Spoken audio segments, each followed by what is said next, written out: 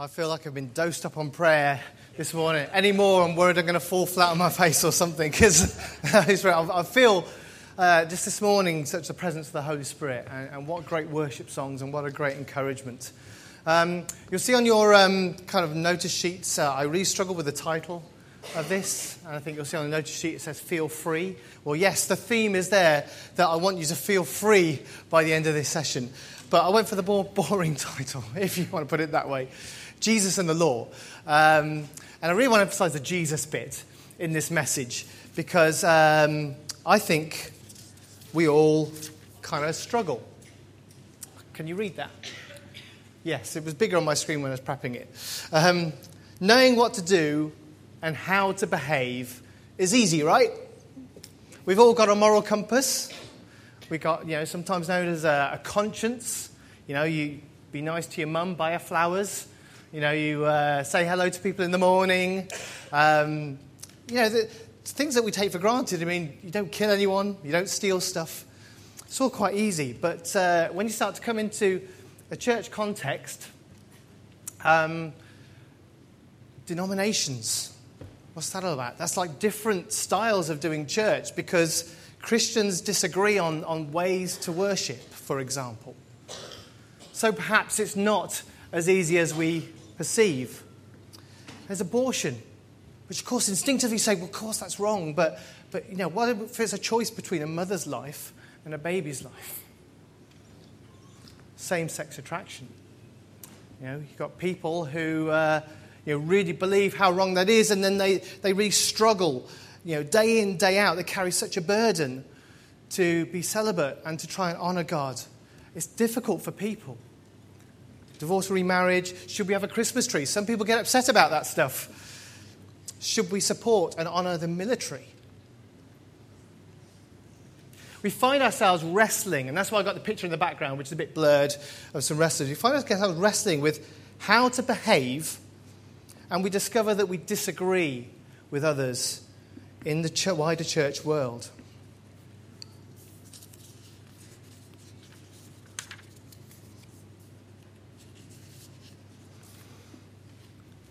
So, let's turn to the Bible to find out. It's easy, right? My notes are in the wrong order, so I'll read from the screen. Don't have tattoos or piercings. Leviticus 19. I'm having a quick look around the room. Women should wear head coverings in church. Don't wear clothes made of both linen and wool. Check your labels, people. Don't eat fat. Don't work on the Sabbath. No Christmas shopping, people, on Saturdays. It's not as clear as you might think. We wrestle. And it can be really confusing. So, really, I just wanted to emphasize how extremes of going down this route of finding, what's the Bible say, what must I do? It kind of generates this kind of thought of the Pharisee in all of us. For those of you who are more familiar with the Bible, there's a bunch of Jews called the Pharisees. In Jewish history, there was a big exile and the Romans came in and they couldn't really worship, they really wanted to worship. And the Pharisees were a sect that would respond to that by going ultra pious. They'd study the law and they'd have this big tick list in the morning that have to get through all these laws in the day. And that would drive them. And they would lose an aspect of how to love and deal with people and God's heart for people. And we read in the Gospels of how Jesus treated these Pharisees. He had some very, very harsh words for them. One of them I remember, you brood of vipers, he said. Vipers being very symbolic, the snake in the Garden of Eden, the father of lies, the devil. So it's so harsh that he had words he had for the Pharisees. So many of us, we kind of seek some sort of law or a set of rules to live by. It's then how we can validate whether we're a good person. We need to try and hang on to something saying, am I a good person? If I've done well, the danger is that can start to lead to a subtle arrogance. I've got it right. Then, once we've got it right, we then have a tendency to turn our attention onto others in judgment. I'm right, you're wrong. Big warning. If you're going to go down the law route, if you're going to go down the rules and regulations route, you could turn into a Pharisee. And we know what Jesus says about Pharisees. So what does the Bible really say about this stuff? Well, first things first, we really have to go back to basics. What is the Bible?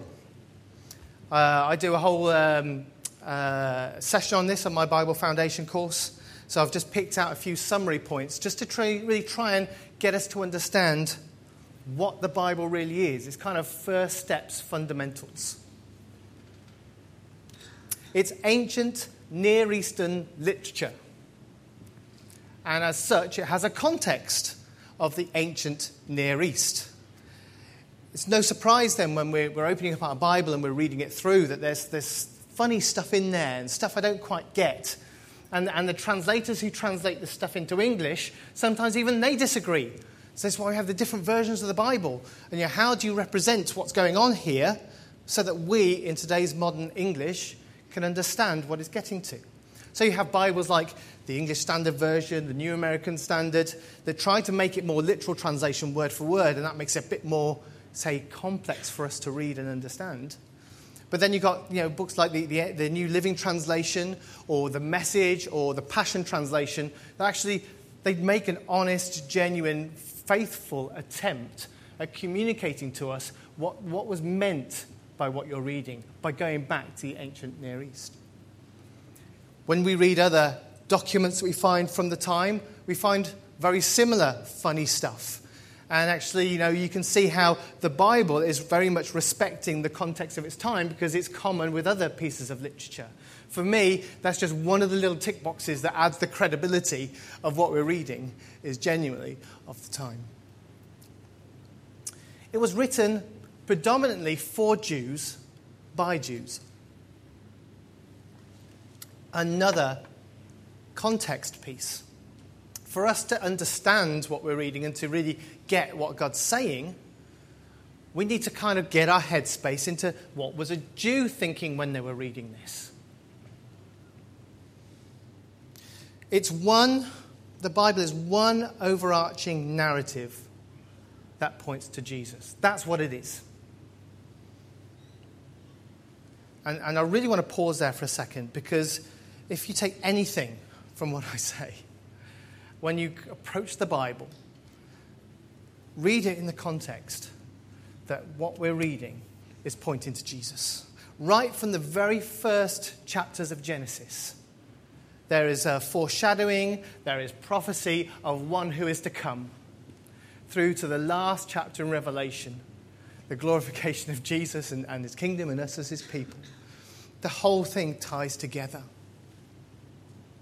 It's a book full of wisdom. And wisdom in the Bible, I heard this great analogy from a PhD kind of Old Testament Bible professor. He said it's like a blueprint. God has designed a blueprint for the world and the universe of how things should work. And I don't know if you've ever done it or seen somebody trying to plane a piece of wood. You plane along the grain because then you get nice shavings off. But the minute you turn it around, you try to plane against the grain, it splinters and gets messy and horrible. So the way that this guy described wisdom was actually living your life along the grain of the blueprint that God has designed. And when you don't follow wisdom, that's when things start to get splintered and messy. Wisdom does not mean that this statement of wisdom, this is always going to be true every time. It's not a set of rules that you do this, then therefore this will happen. Wisdom is about, well, this is how it's designed to work. And on the whole, on average, this will go well for you. And therefore, I'm a statistician. If you put lots and lots of those little individual sessions in, on the whole, the law of averages, you'll come out good. It's a collection of different genres of literature. got the wrong one there. Yes. Sorry, my notes are slightly different. Collection of different genres of literature. So I've got a couple up there. Narrative. Most of the Bible is narrative. There's poetry that we read. Now, we know that we need to read poetry very differently to the way that we read narrative. Biography. The Gospels are typically a biography kind of genre. Wisdom books, they are written in a very different style. So if you're at a restaurant and someone was to give you a menu, you kind of know what to expect when you're reading it. I'm going to expect to see food, I'm going to expect to see prices. If somebody says, for sale, one Toyota Yaris, you think, hang on, this doesn't fit. Therefore, when we read the different genres in the Bible, we need to know what we're reading to then start to set our expectations of what we're reading. Did I cover all of those? Fundamentally, what is the Bible? It shows us who God is, who we are, why we're here, and our future destiny. It has a climax at the death and resurrection of Jesus Christ as the one and only way to bring us a new and abundant life. That is what the Bible is.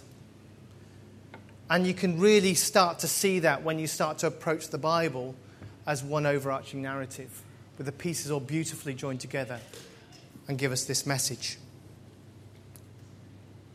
Not many of us get this information when we're first in our lives handed a Bible and say, read that. You can see if you don't appreciate the foundation, you can start to get some mixed messages. So if you don't appreciate that stuff,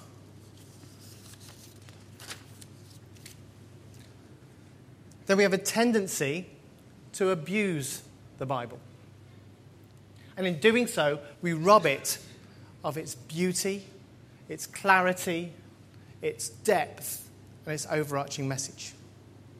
And it's when we kind of appreciate this stuff and then we start to invest and invest and invest that this stuff really starts to seep out.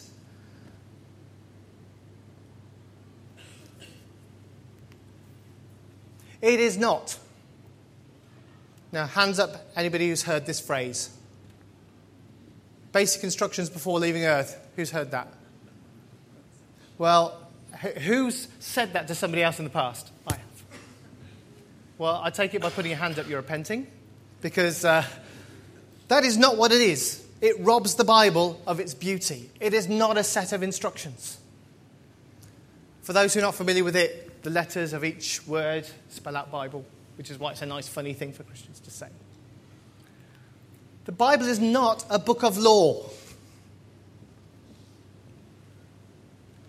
The first 5 books of the Bible, Genesis, Exodus, Leviticus, Numbers, and Deuteronomy, are known as the Torah. And that is often mistranslated as law. But what Torah really means in Hebrew is teaching or instruction.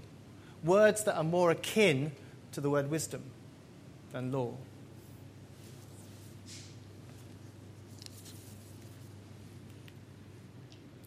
Treating the Bible this way will leave you confused and dissatisfied.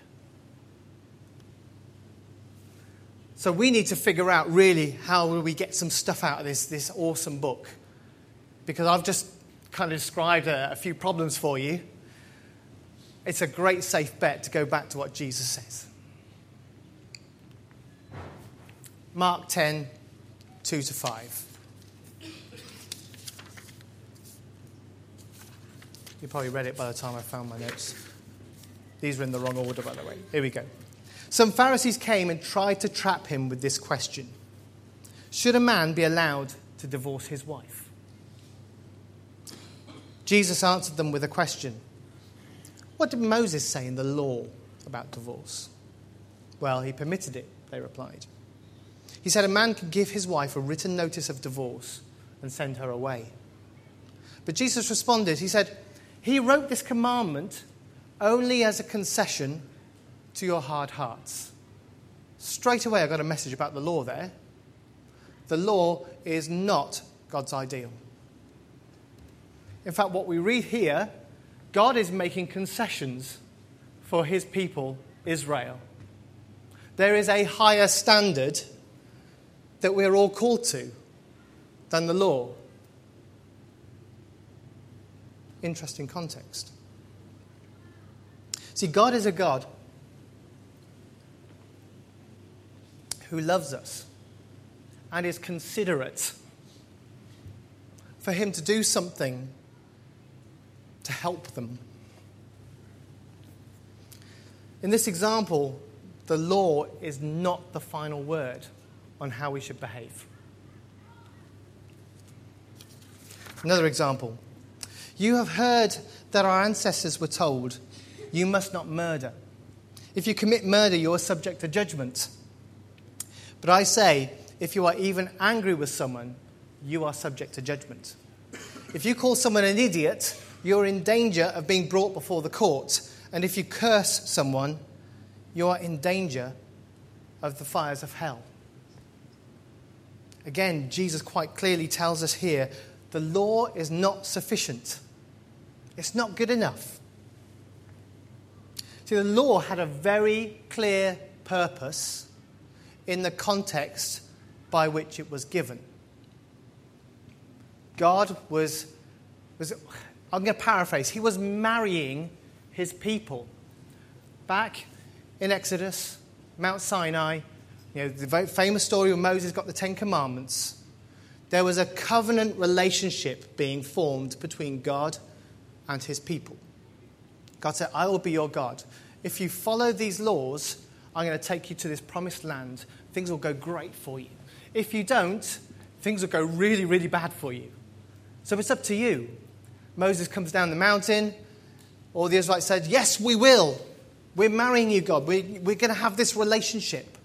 And the terms of that covenant was the law in the Torah that we've been talking about. This law was given to the Israelites for a clear purpose. Therefore, we need to understand that when we open our Bibles and we read these things for ourselves.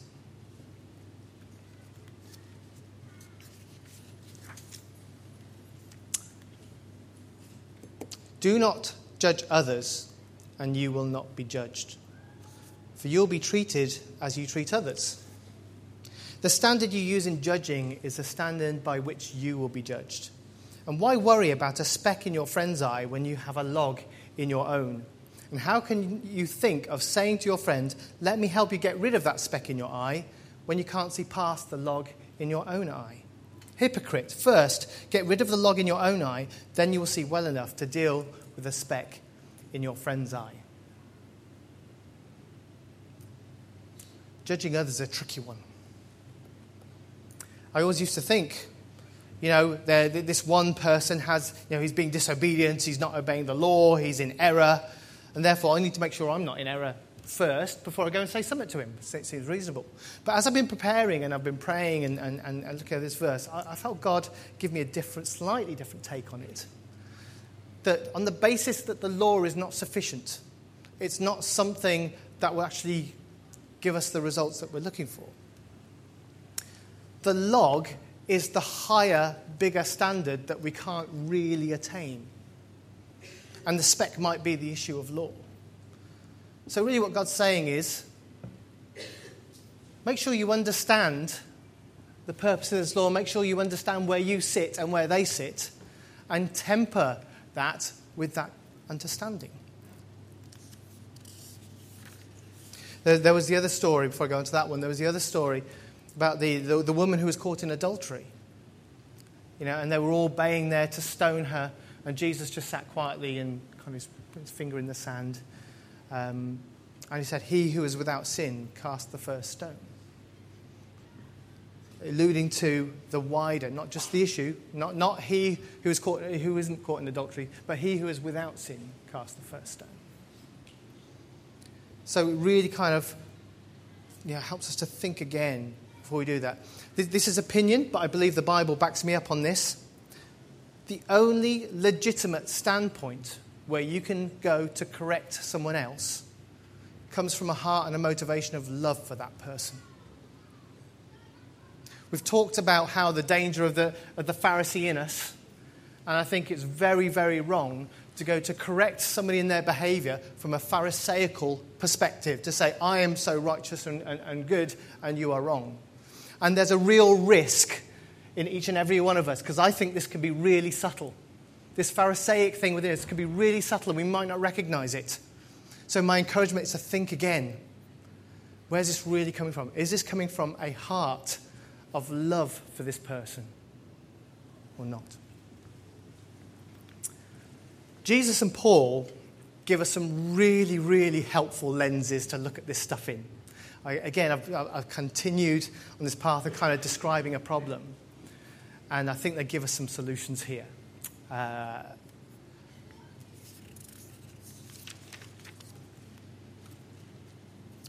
Jesus says, do not think that I have come to abolish the law or the prophets. I've not come to abolish them, but to fulfill them. So if you think about the law as this old covenant relationship, Jesus is our new covenant relationship. The old covenant, that ship has sailed. They had this marriage agreement, and if you know the story of the Old Testament, the Israelites continually failed and got it wrong. And as a consequence, God's promise to them, a part of that covenant, came true. They were exiled from the land. It didn't go very well for them. The Pharisees, when we read in the Gospels talking to Jesus, they're trying to reignite and revive some sense of what was before, which is why they're so obsessed with the law. You know, we can try and get something back by being ultra pious and ultra good and follow this stuff. Jesus, in effect, here is just saying that ship's sailed. It's gone. There's no point trying to do that again. He says, I have come to fulfill that. It's the new covenant. We no longer have to abide by that stuff, because all you have to do is look to me, follow me, commit your life to me. The word law there could equally be translated as Torah, the first 5 books of the Bible. And the first 5 books of the Bible are narrative. It's not structured like a law code typically you get, a statutory law code. It's narrative. It's a story about the law. But that story is permeated with symbolism and prophecy of the coming king, the coming one who will come and deliver us and deliver this new covenant. Right in the very center of the Torah, Leviticus is the middle book. The middle chapter of Leviticus talks about the scapegoat, where the priest will place their hand on the goat and the sins of the nation will go on that goat, and then they exile the goat out to the wilderness. I'm getting goosebumps talking about it. It's this beautiful symbolism of Jesus right in the very center of the Torah and the books of the law. So Jesus, he is our Sabbath rest. He is the hope and the promise that we read about in the Torah. He is our new covenant.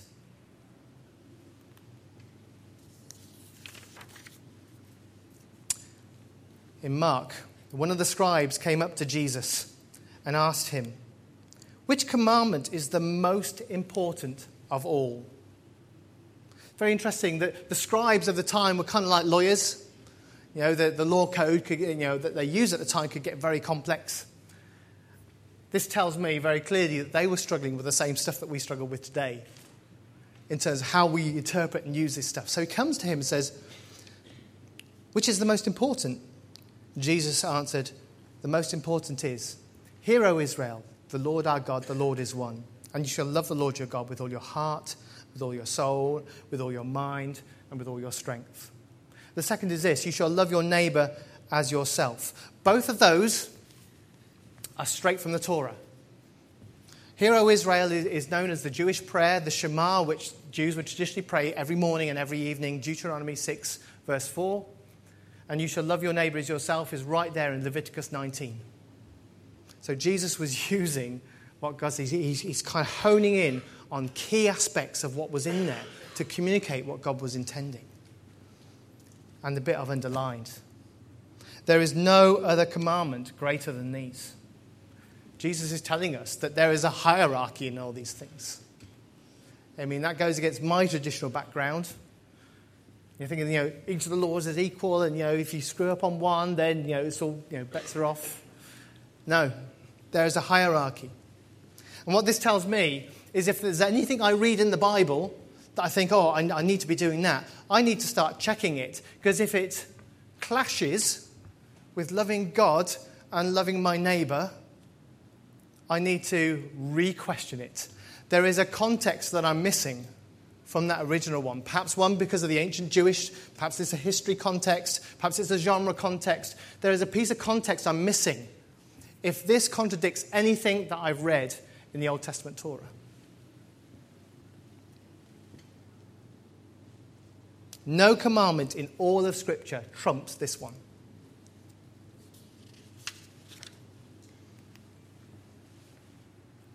Paul writes, "But the fruit of the Spirit is love, joy, peace, patience, kindness, goodness, faithfulness, gentleness, self-control." And look at this bit. "Against such things there is no law." It's a lens by which we now can look back at all those old kind of commandments and to check ourselves. If we try to follow any of those, and it does not result in any of those, let's go back and re-question it. What's the context? What was trying to be done there? What am I misreading? The Bible does not contradict itself. It is one overarching narrative that points to Jesus. Symbolism here is that we are all trees. And naturally, we all bear fruit. These are the kinds of fruits that people need to be seeing in our lives. And one of the challenges I really want for us this morning is to try and think about, how are we at work? How are we at the school gates? How are we when we're around, non-Christians and other people? What would they say were the fruits that they see in us? I read some shocking stuff sometimes on social media from people who profess that they're Christian, perhaps some of these in relatively senior positions, and you see what they put out on social media, and I'm looking at that, and I'm just seeing a bit of hate there. And now I'm asking myself the question, you know what? This is my new measuring stick. I'm now living by this. I'm looking at and I'm questioning what I'm reading on social media, what some of these kind of well-known pastors are putting out. And I look at what I'm reading, and I look at that list, and sometimes, sadly, breaks my heart. I say, they don't join up. Let's please question and look through the lenses that Jesus and Paul give us on these things.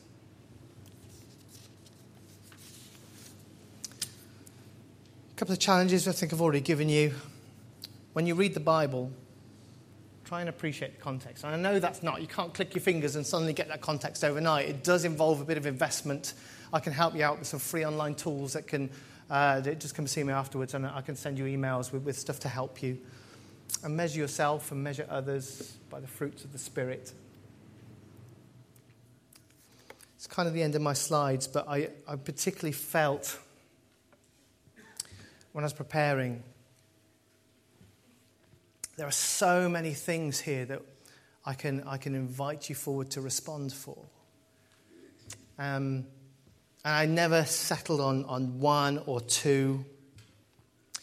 And I spoke to God about it, and I just felt God said to me, freestyle it.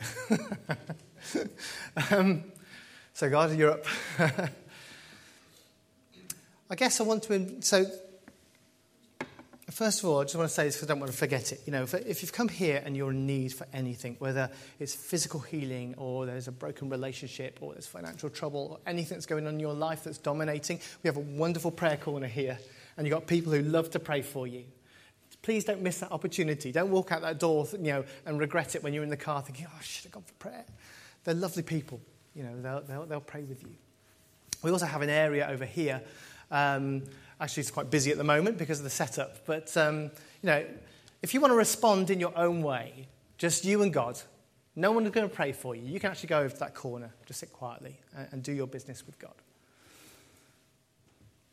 But I think, in response to specifically to this message, I want to call people forward. First of all, if God's stirring something within you, perhaps you've got those butterflies, perhaps, I I know, got a bit of a sweat on or something. That's happened to me before, by the way. Just come forward and I'd love to pray for you. If you've really struggled with this stuff and things haven't sat right, perhaps you're starting to see a bit of clarity, perhaps from what I've presented. This is where the theme of freedom comes in. Because we know that Jesus has come to set us free. And the law, the New Testament calls the law a curse. It was a curse and a burden on the Israelites. If you're living that way, or you've been struggling and wondering how to behave and you've been trying to follow the law and stuff, that's a burden, that's chains for you. Jesus has come to set you free. Follow me, Jesus says. And you know what? When you follow him, the Holy Spirit starts to work in your life. The Holy Spirit starts to write things on your heart and in your spirit. And you find that your behavior starts to change because of him, not through your own kind of logical, I need to follow this and do that and then I'll be good. It's like, before you even recognize it, your behavior starts to change. I remember when I first gave my life to Jesus. It was a weekend away at a youth event, and I went home, and I was singing and dancing around the house, and my parents kept saying, "What's gone on, Dave? What's different? What's changed?" They could not understand why suddenly I changed. Jesus says, "Come to me, follow me. I will make you a new creation, living under this new covenant." And this new covenant is not based on following rules, it's based on following Jesus. And he has done everything for us, even to the point of dying on a cross, suffering, to carry this burden for us. Ali, would you mind playing on the keyboard for a bit?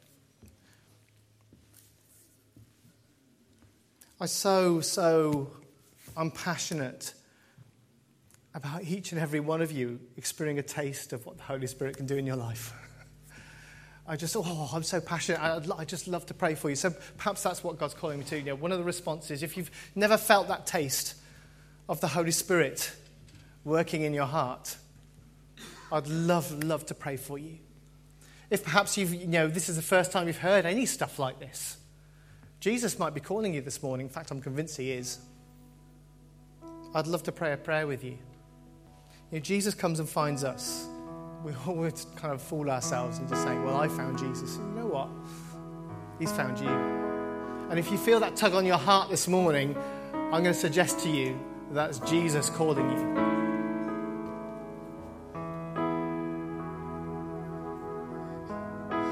I'm going to pray.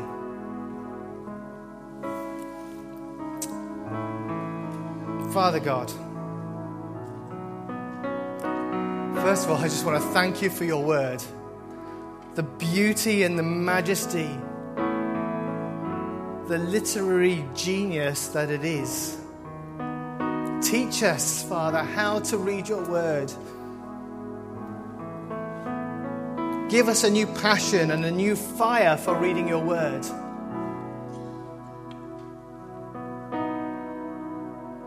And Father, will you really start to tug on heartstrings here this morning, Lord.